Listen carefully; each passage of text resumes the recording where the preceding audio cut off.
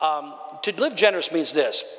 It means to show a readiness to give more of something, as of your time, your talent, and your treasure, than is strictly necessary or expected. In other words, it's to say the totality of who I am, my talents, my abilities, my time, which is all I have, and my treasure, which is my finances, my money.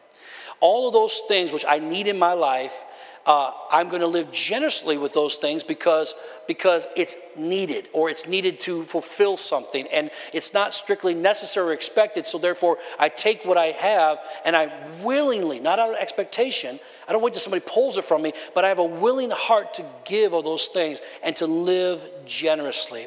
It's a rich, rich life to live a generous life. 1 Chronicles 29:12 says this, both riches and honor come from you. Speaking of God, this is King Solomon and his prayer to God. He says, and you reign, Lord, over all. In your hand is power and might. In your hand it is to make great and to give strength to all. Now therefore, O God, our God, we thank you and praise your glorious name. But who am I? And who are my people that we should be able to offer so willingly as this? Stop right there. The backstory to this, the history of this, is that God wanted them to build him a temple. God was living in a tabernacle. What's the difference? A tabernacle is a tent. It doesn't look good, doesn't smell good. It is a non-permanent structure that's meant for mobility. So they would pick, literally, God would say, go over here, and they'd pick that tabernacle up, which had all the implements of God in there, and they would take it, go over there, and then they just kind of staked it down, and then it was time to move. They unstaked and went somewhere else. He's saying, now, I want you to build me a place of permanency, something where I'm going to establish myself forever.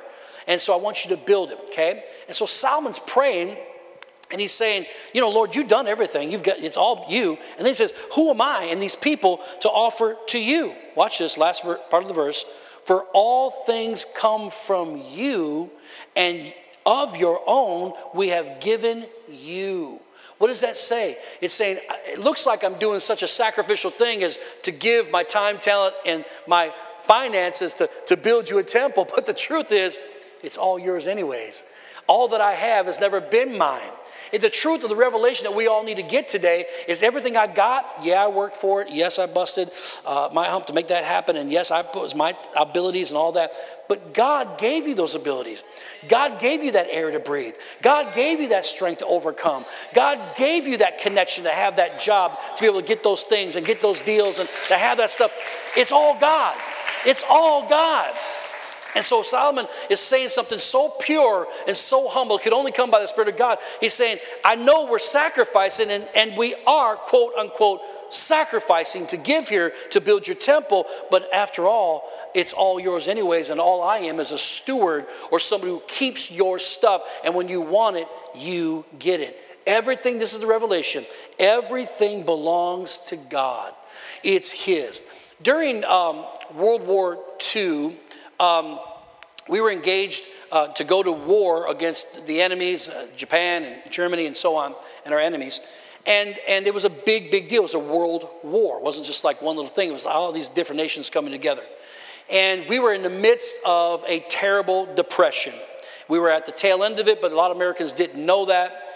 And so they had men they were so courageous back in those days, and I think we still have them today too, but so courageous that we had men 40 and 45 years of age signing up or re-enlisting it later in life just to go and fight the enemies against America, because that's how much they believed in this land and how much they believed in the cause of this war. And of course they knew that there would be incredible fallout as a result. They could lose their life or be maimed or whatever, never be the same again, but they were willing to do it. And the government needed the money, and in order to put people to work to build tanks and bullets and all the things that you need to go to war with. And by the way, the women went into the workforce. You might see pictures of women in factories. First time ever they were actually in that kind of way, in droves, and thousands of women went to work and built tanks and armory and all kinds of stuff to supply for the men that went to war. And so it was like a whole national effort. Okay, and they were selling U.S. bonds. The government was to build money, and they're asking people just to donate money, and millions and millions of dollars, $1 at a time, was being donated to the U.S. government to keep this thing alive to win the war. They thought that's the way they were going to win, and so the posters, and you saw them everywhere, and even in movies, was "Give until it hurts, give until it hurts." And it worked. They were able to fund the war and win the war, and thank God for it. Right after the war, not only did we come out of the Great Depression, but we became the wealthiest nation on planet Earth. That's a pretty big jump from one thing to the next. So even God used that. My point of bringing that up is that is not a biblical concept in the sense of, it's a good concept all coming together. I want you to see that, to go to war, because we fight the good fight of faith. That's true in the spirit too. But it shouldn't be give until it hurts. It ought to be give until it feels right, or give until it feels good. It shouldn't be a negative. It ought to always be a positive. Acts 20 verse 35 says, "I have shown you in every way by laboring like this that you must support the weak, take care of people. And remember the words of the Lord Jesus that he said, it is more blessed to give than to receive." What a revelation. That's the generous life. And then it says in 2 Corinthians 9, verse 5, "Therefore I thought it necessary to exhort the brethren to go to you ahead of time and prepare your generous gift beforehand." Now, this is Paul, the apostle, talking to the church at Corinth. We read it as Corinthians, 2 Corinthians. But in reality, it was a church. It was a letter that Paul wrote to the church at Corinth. They were the Corinthians. And he said, it is necessary that you go ahead and prepare your generous gift beforehand, which you had previously promised, that it may be ready as a matter of generosity and not as a grudging obligation. In other words, he's saying, yes, there's a lot of ministry that needs to be funded. And yes, I need that to be able to carry on the kingdom of God message to the rest of the Gentile world, because he was a Jew called to the Gentiles. He's saying, I need that finance to do that. Why don't you prepare it ahead of time so that it's something you can do out of generosity and not something I got to pull on to feel like I'm making people do, but do it out of generosity, because that's the way to do it, but not out of grudging obligation, because that's not what God wants.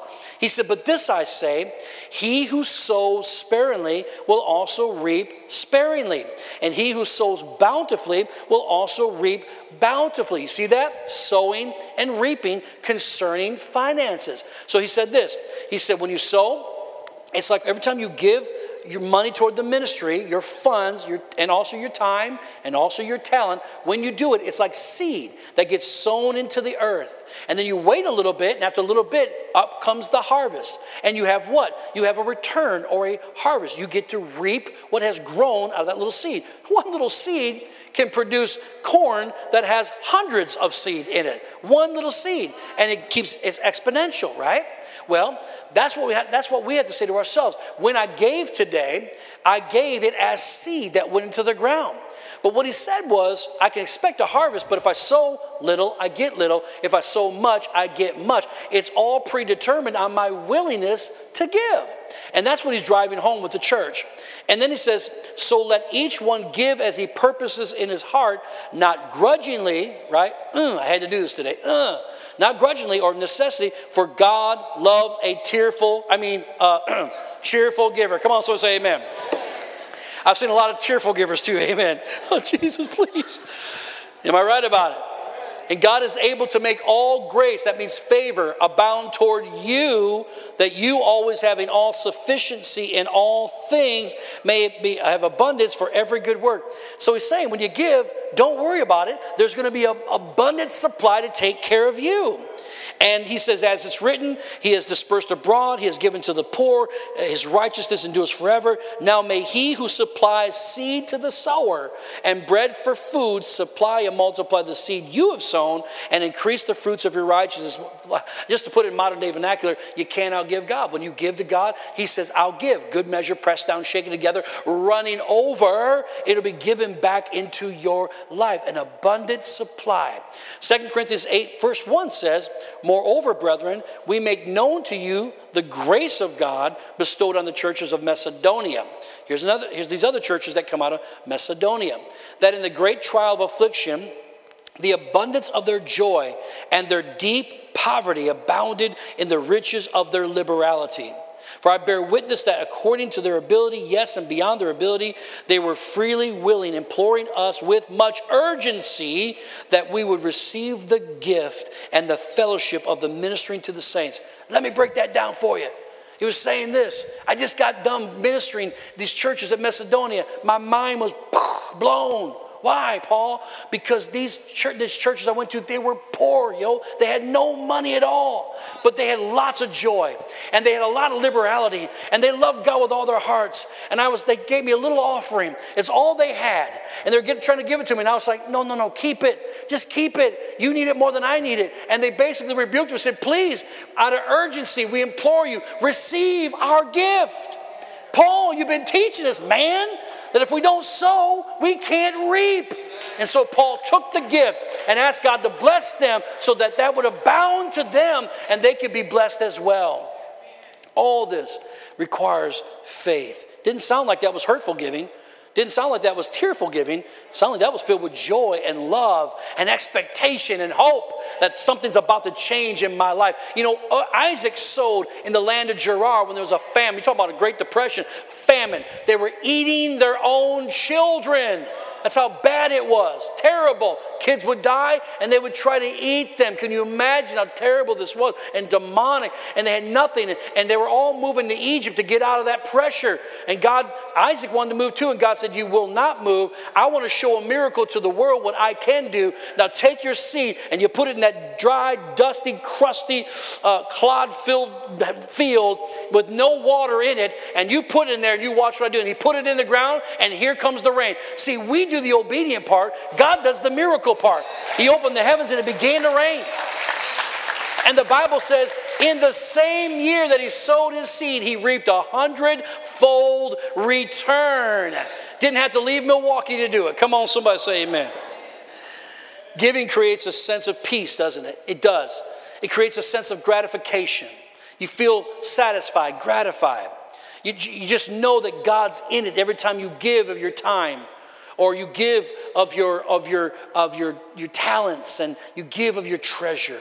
You remember Jesus said it's more blessed to give than to receive. It's more blessed to give than to receive. That's the revelation. Look, church, there's just something special about giving generously to the house of God in order for that house to fulfill its assignment.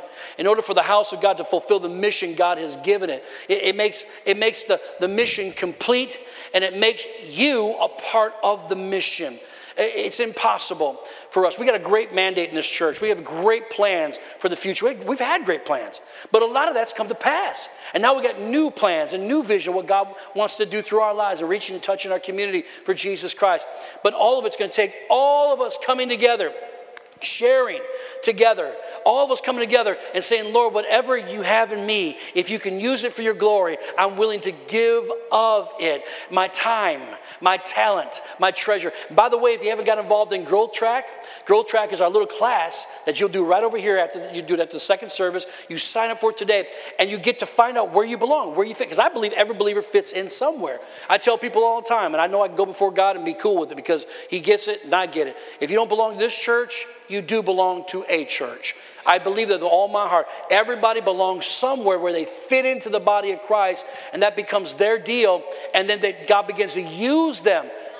That old song is, if you can use anything, Lord, use me. Use my hand and my feet. Touch my mouth, Lord, speak through me. If you can use anything, Lord, use me. That ought to be our attitude when we come together to fulfill the mission and the assignment God's given our church. And the truth is, most people's frustration, a lot of people frustrated today. Most of it, can I just be real with y'all? Because I'm going to be anyways. It's when we live for ourselves. When we're selfish. When we live to get for us. And by the way, I love millennials. Don't get me wrong. I have 2 children that are millennials, right? I love them. They bring to the table what we couldn't, Gen Xers could never bring to the table. Neither could baby boomers. But we all brought something. So we all can learn from each other. Amen, somebody. I said, amen. We can all learn from each other, right? We can. You don't hate each other, do you? We got to love each other. But millennials think differently than us. But one of the traits that has been a weak point with a lot of millennials is it's all about what others can do for me rather than what I can do for society or what I can do for other people. And it's leaked right into the church. It shouldn't be that way. You know, be hard-pressed to find us giving to the government today saying, yes, let us go off to war. We'll fight the battles. Here's all my money. You know, and I'm 50 years old. Put me on. Could you imagine me in the front line? Come on, somebody. I just want a gun, a big gun. That's all. I just stay behind the gun and the shield. That's all I could do. But the truth of the matter is that, but remember doing that. But we live in a different world. I'm not saying it's right. I'm not saying it's wrong. But I am saying we can learn from the old and the thing of let's jump all the way in. Let's give what we can. Let's do the best that we can. And we live for ourselves. We are frustrated. We're never, ever, ever satisfied. Come on, y'all. It's all about selfies. Come on, y'all. Oh, you don't want to talk to me. All right. It is. I mean, you know, it's funny how we think things are going to fulfill us. Things will make us happy. And I tell you, if you've lived for just a little while on planet Earth, I can promise you things are not going to make you happy as you think. I mean, that new car looked real good and shiny and smelled good, and you just had to have it, and you had to call 15 people to borrow some money for the down payment, and you're going to pay them all back. Come on, somebody. And you got 25% interest at the bank, and you felt that was a pretty good deal. Come on. And I'll just take it because my credit stinks, and so I'll just go ahead and take the car. And man, that car was awesome. And you drove off the lot, and nothing like driving a brand new car off the lot. You drove off the lot. Come on, y'all. You got the radio on. It's springtime. The windows are down. Seat is back. Got your lean on. Come on, somebody. Driving through the hood. What's up? Right? Showing everybody your new ride. Going outside, take a picture. Hey. And you're Christian, so look at the Lord's blessing on my life.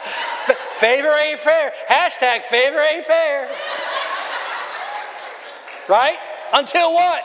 It's all fun and games. Until 30 days later, and you get the bill in the mail. Come on, somebody. And you don't even care. That new car smells. It's all you think about is got to pay the bill. Come on, someone say amen. Am I right about this? It just doesn't last. And there's nothing wrong with having a new car. There's nothing wrong with being excited about having a new car. But just understand, come on, that's not the joy that you're looking for. It's not the satisfaction you're looking for. There's nothing like having a little bit of extra and seeing somebody who is in need and going to them saying, hey, I just want to bless you with this. No strings attached. Hey, have it, it's yours. And bless them. They go, wow, thank you. And tears stream down. You have no idea what you've just done. Man, I may not, but you feel like $1 million because you're not living for you anymore. You're living for God. You want to be a blessing everywhere you go. I'm like a blessing machine. Am I right? And when I come to the house of God, I don't get stingy. I say, whatever we need, let's do it. Let's take care of it. It's the house, it's the Lord's house. And we all got to come together. And then the frustration begins to leave. Let me make this statement. Sharing of what you have does not diminish you. It replenishes you. It's the opening through which we receive from God. He opens the windows of heaven to those who will give. Giving makes it possible for God to give to us more. And the more we give, the greater the blessing comes upon our life. The more we give, you can't outgive God, the greater the blessing comes upon our lives. I learned this young. My wife and I learned this very young. We were in our early 20s. I was 21 years of age. But I bought a house, I think when I was 19 when I bought the house, pretty young, but I was able to do it, and we were just married. And so we moved in this house. We liked the house, but it was in Rockford, Illinois, and my parents started a church in Beloit, and we felt called to go with them to Beloit, so I had to sell the house so that I could be closer. So we decided to sell the house. This house sold within weeks. Bam, put it on the market. I made $10,000 on this house. I looked it up today. I couldn't believe it. The equivalent of $10,000 like it would be now, the value is over $18,000. Well, so we had that money. Praise God. What we're going to do with it? Probably put a down payment in another house to live in Beloit. That's where we were going. So that was the plan. So we're sitting in church after we had sold the house. We were looking for a place to stay, found a little place to lease because we couldn't find a house right away to buy. So we got that locked down, and we're now moved to Beloit. Well, my dad gets in front of the church and said, you know, church, we're moving to this other place, and now we got to pick up some things that we didn't have before because the church was very young, and we were borrowing everything, you know, in those days. He said, we need to buy chairs. We just built the first little phase of our building. Sat about 115, 120 people, had a couple offices and a couple teaching rooms for the kids. And he said, we need chairs, and these chairs are expensive. Now, we didn't know how much the chairs cost. And he asked the church if they would give. Well, I looked at my wife. I felt God all over me. I said, we're going to give all that money. She said, okay, let's do it. I didn't flinch. I didn't go, oh no. I didn't get hot and sweat and freak out. You know, I'm not saying that doesn't happen. Sometimes it does. But for me, I was so excited that I heard God, and I couldn't wait to give it. That was all the money we had in the whole world. And I gave it to my dad. You know, I didn't tell first services. You know what my dad said? He gave me a check back. Said, son, you know, maybe you need to, you know, think about this a little bit longer. You know, because he knew I was pretty radical. Said, maybe you need to just hold off on this a little bit longer. And, you know, I just don't want to see this for your house and stuff like that. Maybe you want to give a little bit. He thought I was just being kind of impetuous. And I'd heard the Lord. I looked at my dad and said, Dad, I heard God. What are you trying to do, steal my blessing? I said, take the check. He said, all right. It didn't take about twice. I said, okay, all right. That was it for him. He said, oh, we're good now. And the chairs cost $10,000, which gave us enough to buy, I think, 200 chairs. That gave us more for all the rooms and classrooms and all that kind of stuff. And we were able to purchase the chairs. Never looked back. So thankful to God. Now, we didn't live in the best place, but then we upgraded to another little place. And when we upgraded to that place, that was 1991 when we moved and gave the money. In 1995, we were building our first home. No money down. All brand new everything. Brand new van. And she wasn't working. I was working for the church because, amen, cheap labor, hallelujah, you don't make a lot of money doing that. And so, but yet God supplied every single need. And that house we sold to come here. I'm just here to tell you guys, and we made money on that. I'm just here to tell you guys that God does it the right way. He'll test the heart. And when he does, you have to be saying, I'm willing, whatever you want. I could have never afforded a brand new. I was, how old was I? I was 21, 25, 26 maybe years old when we built the house. I could imagine at 26 years of age building my house. But here we are picking out all the stuff and furnishings and the carpet and how the bathroom tile is going to look and all that stuff. Feeling pretty good too about it, praise God. And here we are doing all that. That can only be the hand of God working in that situation. I told you all that to let you know we're just people like anybody else. All we did was work the system that God set forth. Be willing and obedient. You'll watch peace come. Gratification come. God opened doors of favor that no man can close. And that's what happens. That gift of giving, of generosity, comes from trusting God more than the facts, more than your circumstances, more than how much talent you got, more than the money in your bank account. I trust you, God, above everything else. And all that I have is yours. It may not be much, but it's all I got. Amen. If $5 is all you got in your pocket, how many knows it's tough to give the $5? I don't care who you are. It might be 5,000 for you, 5 for somebody else. It's all relative, but if it's your last, let me tell you something. It takes some courage and some guts. But I've always lived this way. It's only $5. It can't make me or break me anyways, praise God. I'm going to do what God says. I'm just here to tell you, that's what I want from him. If he wants it, I just want to be obedient to it. I don't need to do more to show I've proven myself more. I just need to do what he asks me to do. Also, through giving, we become partners with God's work. I literally now partner with the Almighty God to fulfill his will on earth. God's people have always used the resources that were given to them by God to carry out his work. God didn't make stuff specially appear, did he? When he did that, when he built that temple, did he just make the gold appear and the pillars appear? And did he make the marble appear and the altar appear and all the implements that were all gold? Did he just make them appear and all they do is put it together? No, they had to take what they had and offer them. New Testament, Jesus wanted to feed the multitude, 5,000 plus men and women, right? But there was no food. But they had one kid who was willing to offer up his lunch, 2 fish and 5 loaves.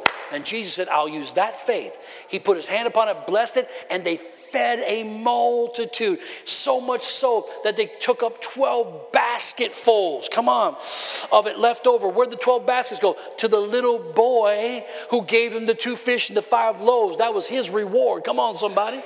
See, that's the system by which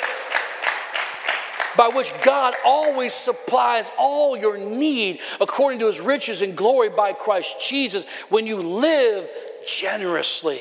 Exodus 25, I'll paraphrase this, but God told the people to bring offerings of gold and silver and bronze, fine linens and fabrics from their houses, oils and spices and incense, and precious stones and gems to build the tabernacle in which he would dwell. He wanted to live, but he needed them to be obedient and bring the things. And then the Bible says the people were so delighted, so excited, so willing to give to this effort that finally God told Moses, tell the people, I'm so proud of them, but don't bring any more offering. We've got enough to finish the work. Tell them to go home. Man, oh man, would I like to stand up here one day and go, please people, please, we've got too much. Take it back. I would love to do that. How many knows for your pastor, that'd be great faith to say something like that. Hallelujah. Because I know what we got to do. I know we got to pay off our building. We want to do ministry. We want to have another church across town. We want to do everything debt free. Come on, somebody.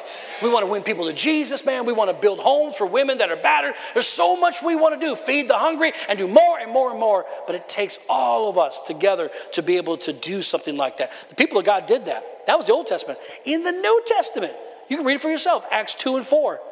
We find God's people gladly selling their possessions, including houses and their lands, and giving the money to the apostles to be distributed among their fellow Christians so that nobody would ever be in need.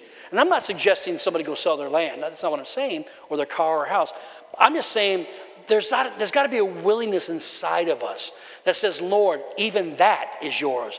Even if that's what you want from me, I'm willing to do it. Now, you look crazy to everybody else, but you know you're not crazy. And you know that it's something you're doing for the Almighty God. But how do you think they propagated the gospel? This thing was such a fledgling organization, small, hiding out in little parts of the city to be able to just get the word out. And then doing things on the side. And it grew, and it grew. And they needed more people to get involved in with their time, their talent, and their treasure. What happened? They were able to preach the entire Middle East and then into Asia before the first generation of them stopped living on planet Earth. That is a move of God when you start seeing God's people going, whatever it takes, let's do it. By the way, God, you need to know you can put God in your debt. Whatever your debt is right now, it could be hospital bills, it could be credit card debt, car loan, student loan, whatever it is, you can put God right in the middle of that thing and have an expectation that, Lord, as I sow, you promise there would be reaping involved here, and you're going to pay it off. Again, I do the believing and obeying. He does the miracle. So we got the woman. Remember the woman in the Old Testament? And she was about to die, so poor, had nothing, and she was about to die. And so she has a couple sticks together to burn for fire, and a little bit of oil and flour, and she had just enough to make a cake, and then that was her last cake, and she was dead. That was all she had. Elijah comes in. She tells Elijah the problem. Elijah represents the ministry of God in the earth. And he walks in and says, what's going on? Tells the problem. He goes, okay, it sounds like a bad problem. But hey, before you make yourself a cake, make me one from it first. Elijah's a jerk. He's rude. How dare you take this woman's last meal, you fat hog? What's wrong with you, Elijah? Come on. That's what everybody in the natural would be thinking right now. But he's not thinking that way. That's not where his mind is. He understands the law of reciprocity. When you give, it's given back to you. By faith, she takes her last meal and says, here, fat boy, go ahead and eat it. And he eats it. And then he prophesies, as the Lord lives, your bin of flour, nor your jar of oil will ever run dry until the Lord sends rain upon the earth. And that woman ate and ate and ate and ate and ate and ate. Never ran dry. Church, she did the obedience part. She did the willing part. She did the giving part. God did the miracle part. Well, I feel the Holy Ghost on this today. Look what it says here. Let me make this comment before I say that. Jesus, when dealing with that rich man, the young ruler, and he said, what shall I do to inherit eternal life? And he said, well, honor your mother and father. He said, don't murder, don't covet your neighbor's wife. He's going through the list of all the law. And he said, well, Jesus, I've kept these laws from my youth. And Jesus, the Bible said, loved him. He knew it was the truth. He loved him. And he said, well, there's one thing you have not done. Go and sell all your possessions and give it to the poor and take up your cross and come follow me. And the Bible says he was sad at the saying. He wept. He said, because he had many possessions. Jesus was not inferring that the man sell all his stuff so he could become poorer than the people who needed the money in the first place. He was basically saying, you've kept all the commandments, but you don't understand the principle that those who sow generously will reap generously. If you give it all away, it will all come back and more into your life so you can be able to give it all away again. He trusted in his ability. He trusted in his wealth, not in God, who was the source of his ability and the source of his wealth. Somebody say amen. Amen. And I'm going to close with this here. Luke 8, 1-3. Now it came to pass afterward that he went through every city and village, Jesus did, preaching and bringing the glad tidings of the kingdom of God. And the 12 disciples were with him, and a certain woman who had been healed of evil spirits and infirmities, Mary called Magdalene, out of whom came 7 demons, and Joanna, the wife of Chuza, Herod's steward, and Susanna, and many others who provided for Jesus him from their substance. This is powerful, guys. And sometimes we look at this stuff, we just read it and go right over it, but there's a whole thing here, a whole thing. What is that thing? Well, Jesus has a ministry. Matter of fact, Jesus Christ's ministry, Evangelistic Ministry Association, was pretty big, actually, because they knew him everywhere. And he went into towns, and everywhere he went, he had thousands of people thronging him. And they were able to put him up overnight, and he stayed in people's homes sometimes, and he wore the best. The Bible said that he had on a beautiful, beautiful gown the day they took him to beat him and imprison him and to put him on the cross. It was so costly that they rent it in two to get off his body, and they gambled just to get the material, because that's how wealthy, that's how much he had. People blessed him. You know, when people minister to you, you instantly want to bless back. He is the church. We're the body of Christ on earth. He established the church. He had money coming in. We know that because the Bible said he had a treasurer to take care of all the money for all the issues. He had 12 disciples with 12 families that followed him. That was his staff members. He had to take care of them all. Then 70 more on top of that. You got to study your word. Where did that come from? People gave. How do I know? It's right here. And the thing that's so cool is Mary Magdalene, Joanna, and Susanna were all products of his ministry. They had ministry that was done to them. One had demons casted out of her, Mary Magdalene did, and she loved Jesus. And the Bible says those 3 women alone would offer or provide for Jesus out of their substance of what they had. You see, this isn't a new concept. This is how God has done with his church. Because why? It's ultimate faith from everybody using their time, their talents, and their treasure to make sure God's kingdom is taken care of.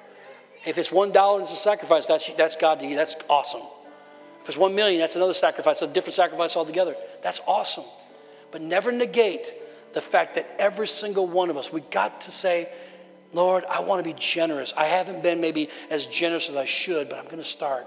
I'm going to be that way so that we can be the church that we're called to be.